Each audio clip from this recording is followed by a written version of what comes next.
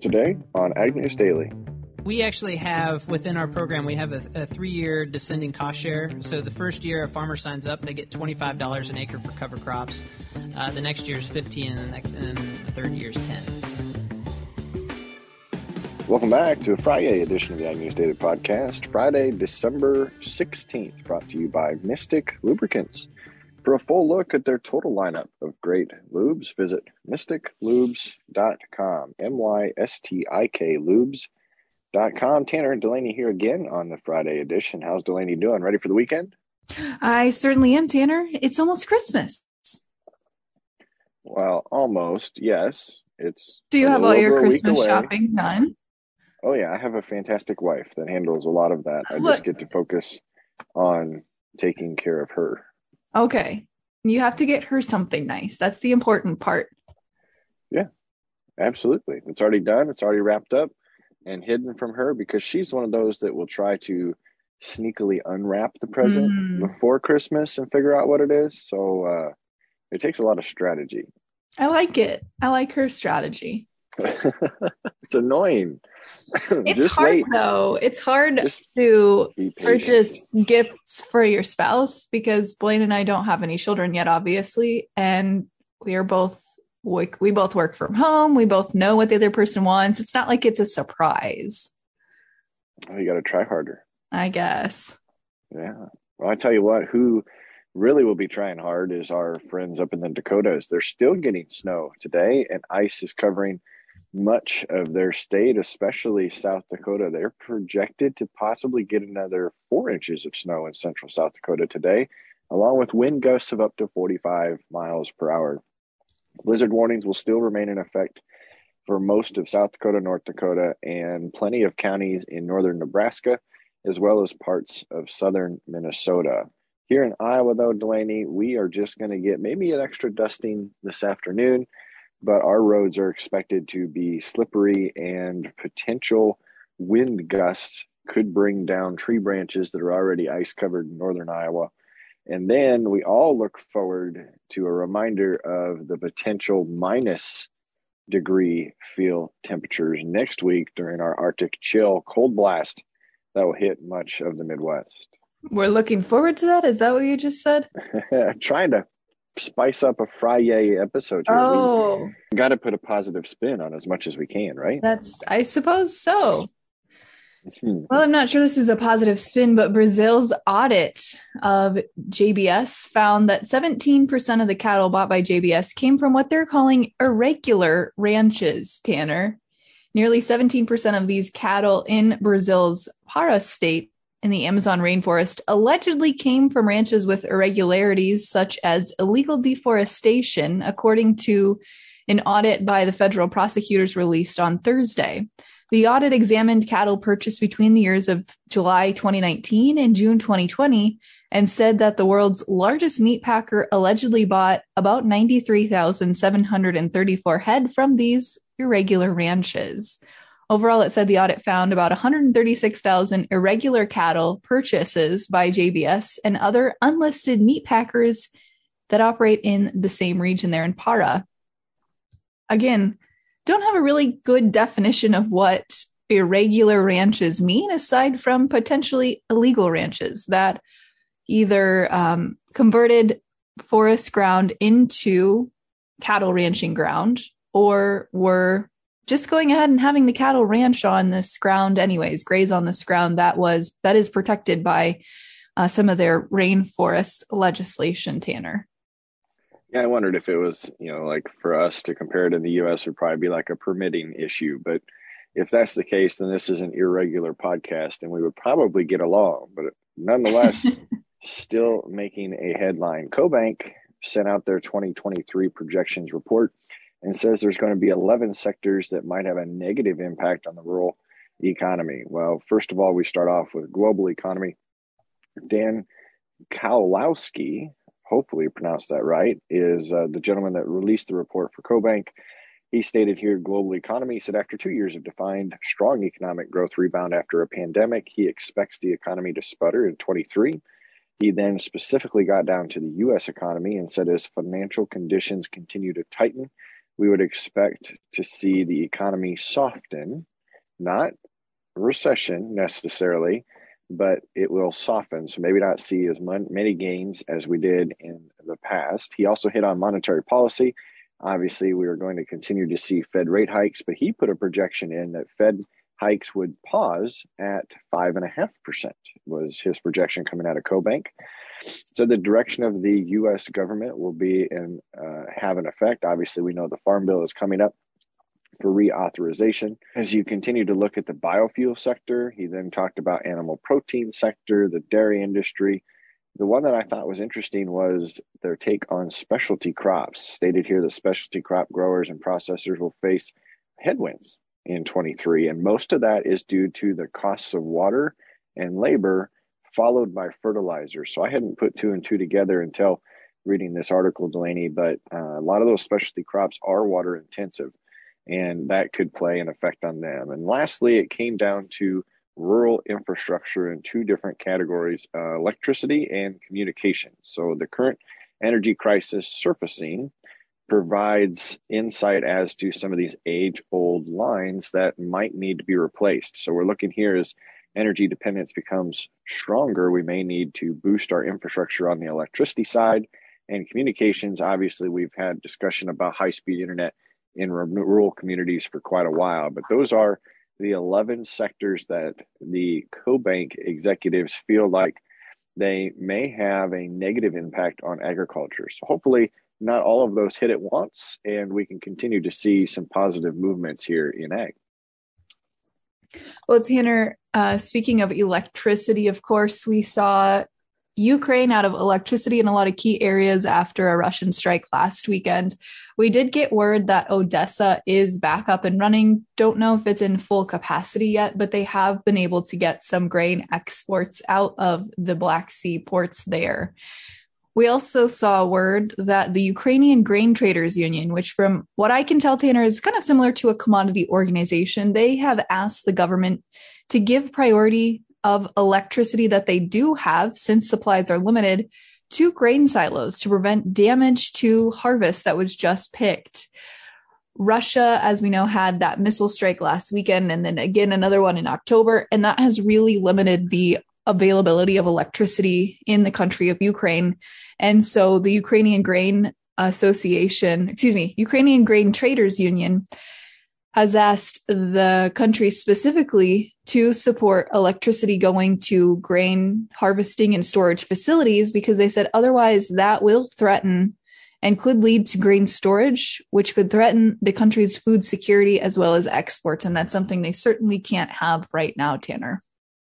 Yeah, that was something else that Peter Zion said in that presentation I heard on Wednesday around the quality of grain that we all know here in the Midwest that, depending upon the moisture of your corn and soybeans and wheat, you may have to run fans. Well, you can't run fans without electricity. But just to touch on that, it's not a headline, but to reflect on another piece out of his presentation was that Nord Stream 1 pipeline that got ruptured earlier this year was about 40 to 45% of the natural gas supply line for Germany, and stated that Germany is having a really hard time replenishing that volume, trying to source it from a lot of different other sources, and are starting to slow down the manufacturing sector and prioritizing their natural gas resources to, making sure that they don't freeze during the winter. Thankfully, it's been mild so far, but that's probably a headline that I would expect to see surfacing here if things get a little worse. But before I get into my next story, let's pause here for a message from our sponsor today.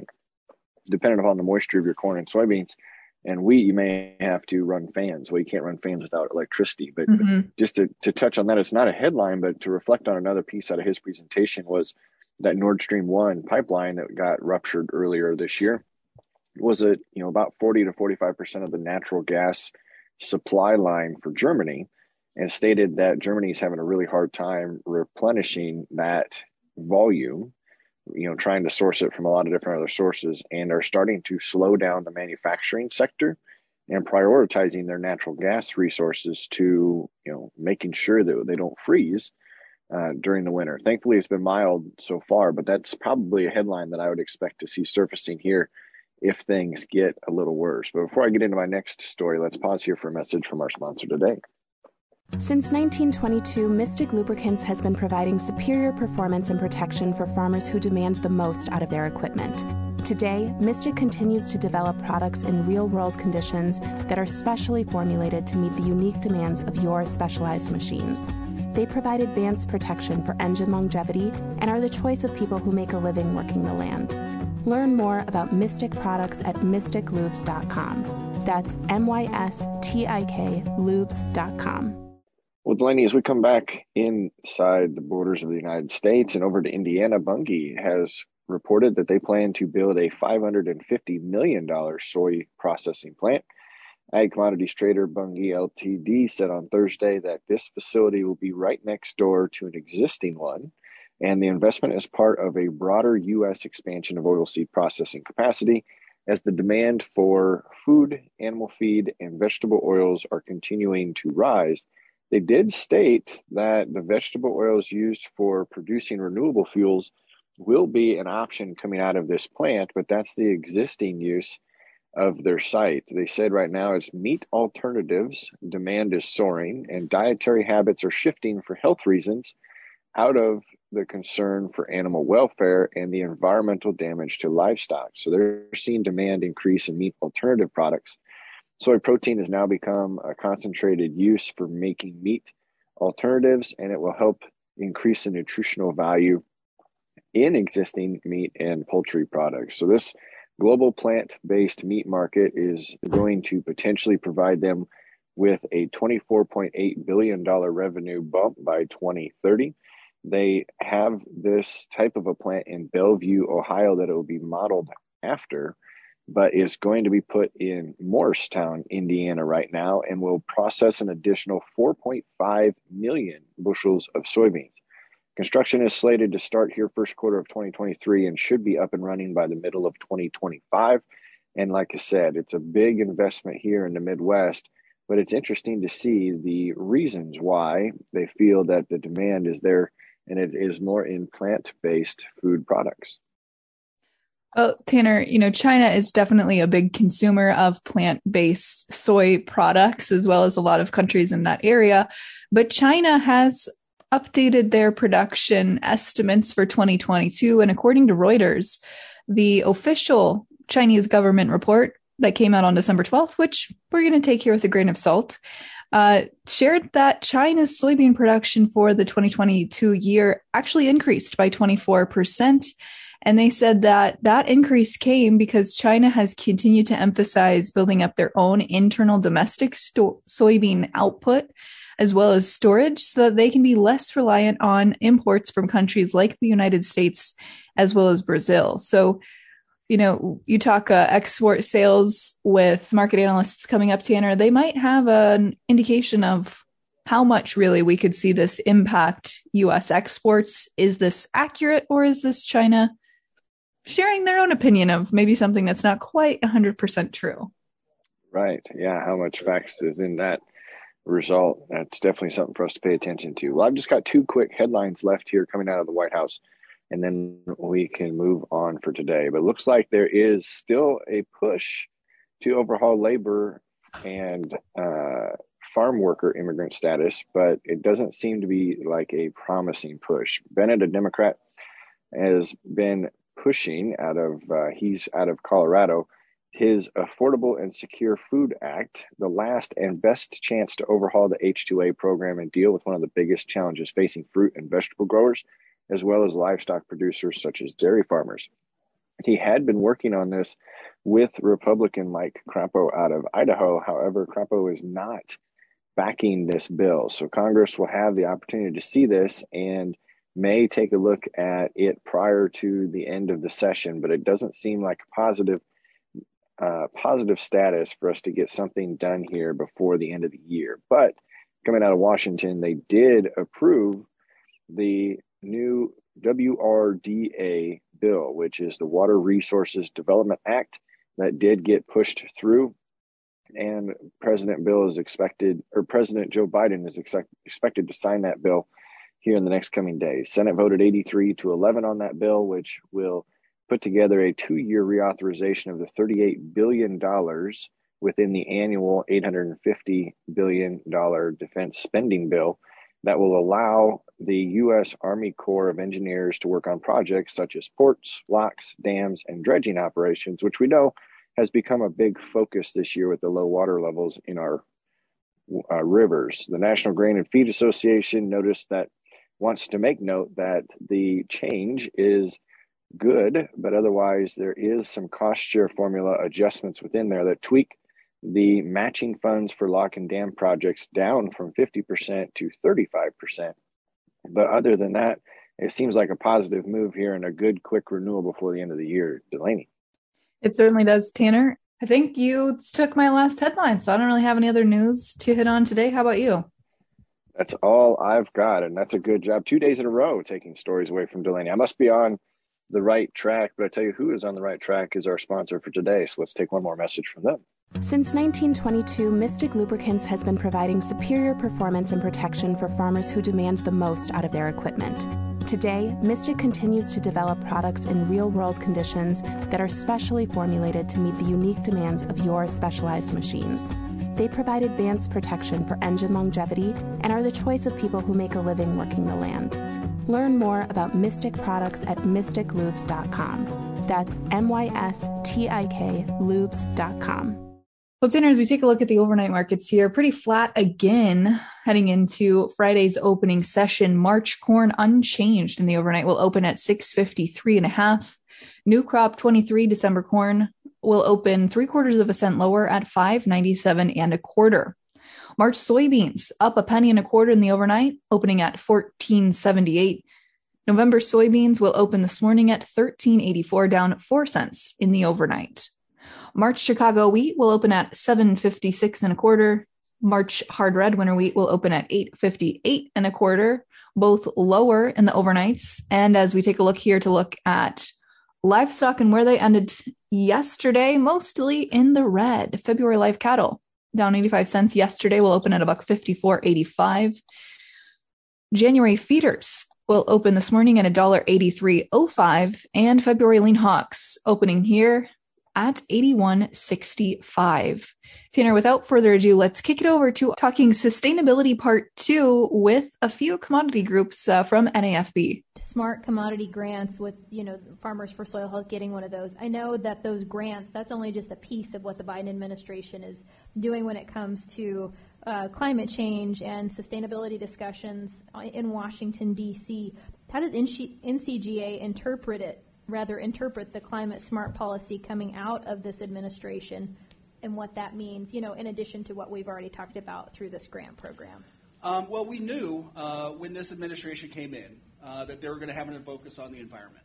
And they've really, I think, delivered in certain regards the resources that folks in our area of work in sustainability and conservation have been asking for. It's always been, wow, if we just had resources, we could do this. Well, we have got the Climate Smart grants that have been executed. Then we also have the dollars that were earmarked within the Inflation Reduction Act focused on some of the current conservation programs already being executed by USDA. So to that end, wow, we've got a lot of responsibility here because we have a lot of resources. And it's up to us to execute and walk the walk of saying, if we're going to be environmentally responsible, we need the resources.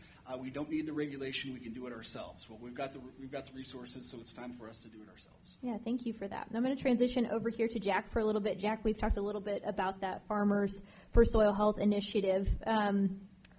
I wondered, but I'm going to continue to move here. We talked about cover crops being a big part of that, and I wondered if you could elaborate how cover crops and sustainable farming practices are really helping U.S. soybean farmers and all farmers. Why focus in on that cover crop piece? Yeah, so cover crops were a key piece for us to create a metric around what we were trying to achieve.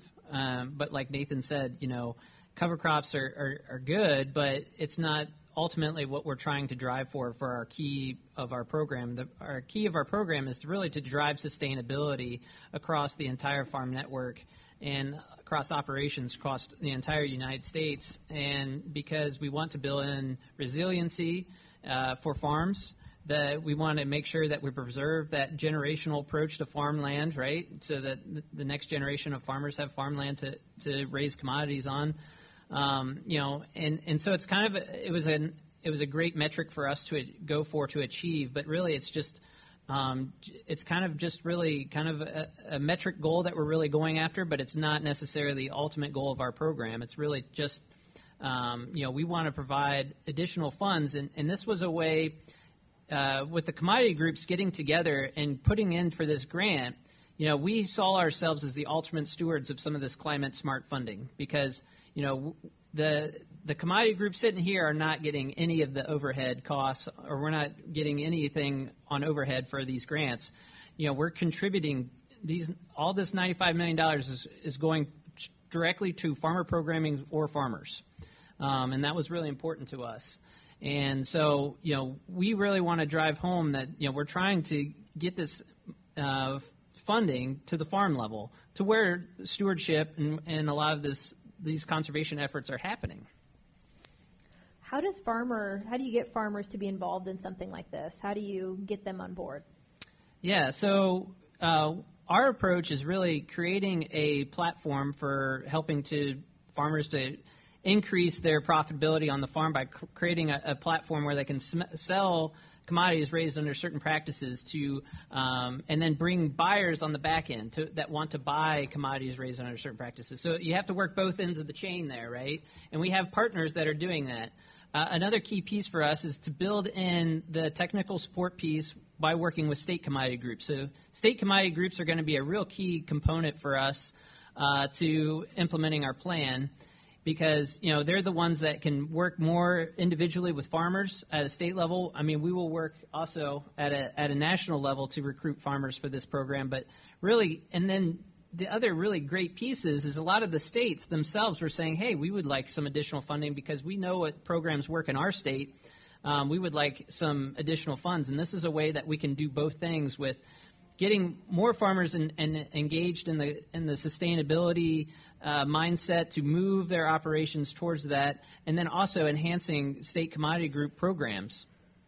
How do the cost share payments work for this program? How do you see that unfolding? Yeah, so we actually have within our program, we have a 3-year descending cost share. So the first year a farmer signs up, they get $25 an acre for cover crops. The next year is $15, and the third year is $10. And so, and that's for additionality. So that was a key component. We also have $2 for existing cover crops grown on an acre. So we're still giving some funds to growers that have been doing it for a long time. But additionality, we understand, does not work for all farmers, right? So we want to also reward the farmers that have been doing these things for a long time. And the key piece for them is for us to really build out this platform so that they can sell commodities. So, and under that program, it does not matter how many years you've been growing cover crops. You're just selling those commodities for that year to a buyer that wants commodities raised under those practices. It is a practice-based marketplace, not a outcomes-based. The Soil Health Initiative, what's the timeline to enroll all this and get this up and going? That's a great question. So we are negotiating to get the contract signed. And as you all know, this is a new opportunity within the USDA, so they're still kind of backfilling and hiring people to help manage some of these grants and accounts. And so hopefully, we're hoping by February, maybe early spring, we have a grant signed, so that way we can start, because we really aren't technically allowed to do a lot of work until that is signed, right? We're not allowed to really spend any of our co-funding dollars or anything until we get that signed. So it's really a lot of work to get that signed. But once that's signed, we're hoping then summer, fall, we'll be signing up growers for this program. Thank you. I'm going to transition over to Ashley. Ashley, how can pork producers improve sustainability metrics in the barn? Yeah, great question. So, I already mentioned majority of pork producers also have row crop ground. So a lot of the efforts that Jack talked about are applicable. But of course, we also have barns with the animals, right? And I should back up and say that, as pork producers, we came similar to what Nathan said, a 40% reduction goal by 2030 as far as greenhouse gas emissions goal. And we know that the vast majority, or not the vast majority, 60% of our carbon footprint comes from the feed we feed our animals, right? So that's a logical place. So that's obviously provides the nexus of why we work so closely with our row crop friends. But additionally, we know there's vast opportunities within the barn as well. Whether it's simple things like LED lighting, or sensors, or genetics and animal health products. One of the things that I'm very adamant about talking about is, and I think everybody in this room can help with this, is that practices that keep the animals healthier, practices that improve feed efficiency, practices that cut down on water leaks by, like water meters. Those are all sustainability practices, but we have not gotten that recognized, throughout our industries, from the producer up. We have always thought of those as production practices, which of course they are, but that is not separate from sustainability practices. And I think recognizing that and coming together as an industry to know that when an animal health product is, researched, which a ton of research goes into it, there has to be a greenhouse gas reduction piece to that research going into that product. I think we're there, right? We're there with so many of our allied industry members, but we still have, work to do with our entire industry, recognizing that all of those practices add up to improve sustainability. And so just like in-field practices and being able to talk about those, quantify those, and then ultimately, as Jack said, market those and actually get a revenue stream back to producers is key. And pork producers can do that both in the field, but they can also do it in the barn with some of those practices I mentioned. But we've got to talk about it in terms of sustainability a little more than we probably ever have before, as otherwise the rest of the world's also not going to consider those sustainability practices. So some of these initiatives, it seems like it's money coming in to encourage farmers who aren't already doing these things to start doing these things. But I'm back in Missouri, but in North Dakota, we've got a lot of farmers and ranchers that probably still need to implement cover crops, but there's quite a few that already do. So this is a question for all of you, or whoever wants to speak up and add to it.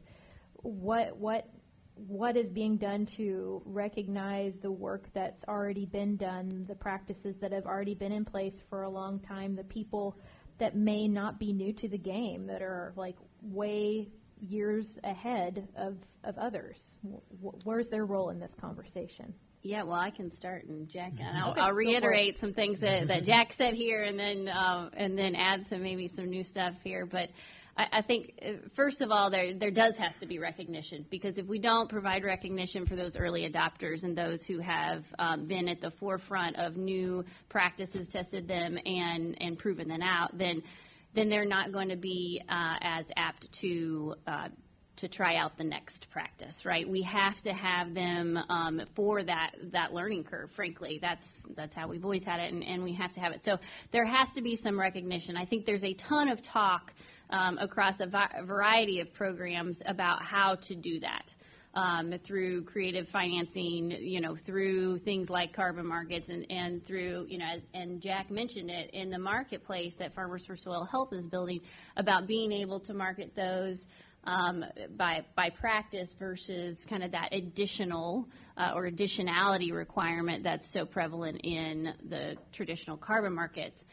I also think we have to tap into them because, everyone in this room knows this, but, farmers are most apt to change practices when they have heard it from a neighbor or another peer.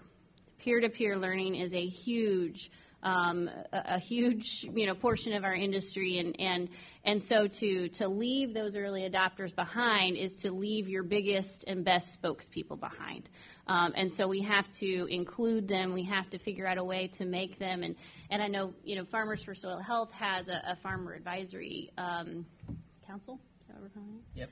And to do just that, right? To bring in those early adopters to be able to talk about what were the challenges they faced, what are some solutions to overcoming that. So if we have a yield loss for a number of years, what measures can we put in place to address that, right, and to fill that gap? And I think that's those are the solutions.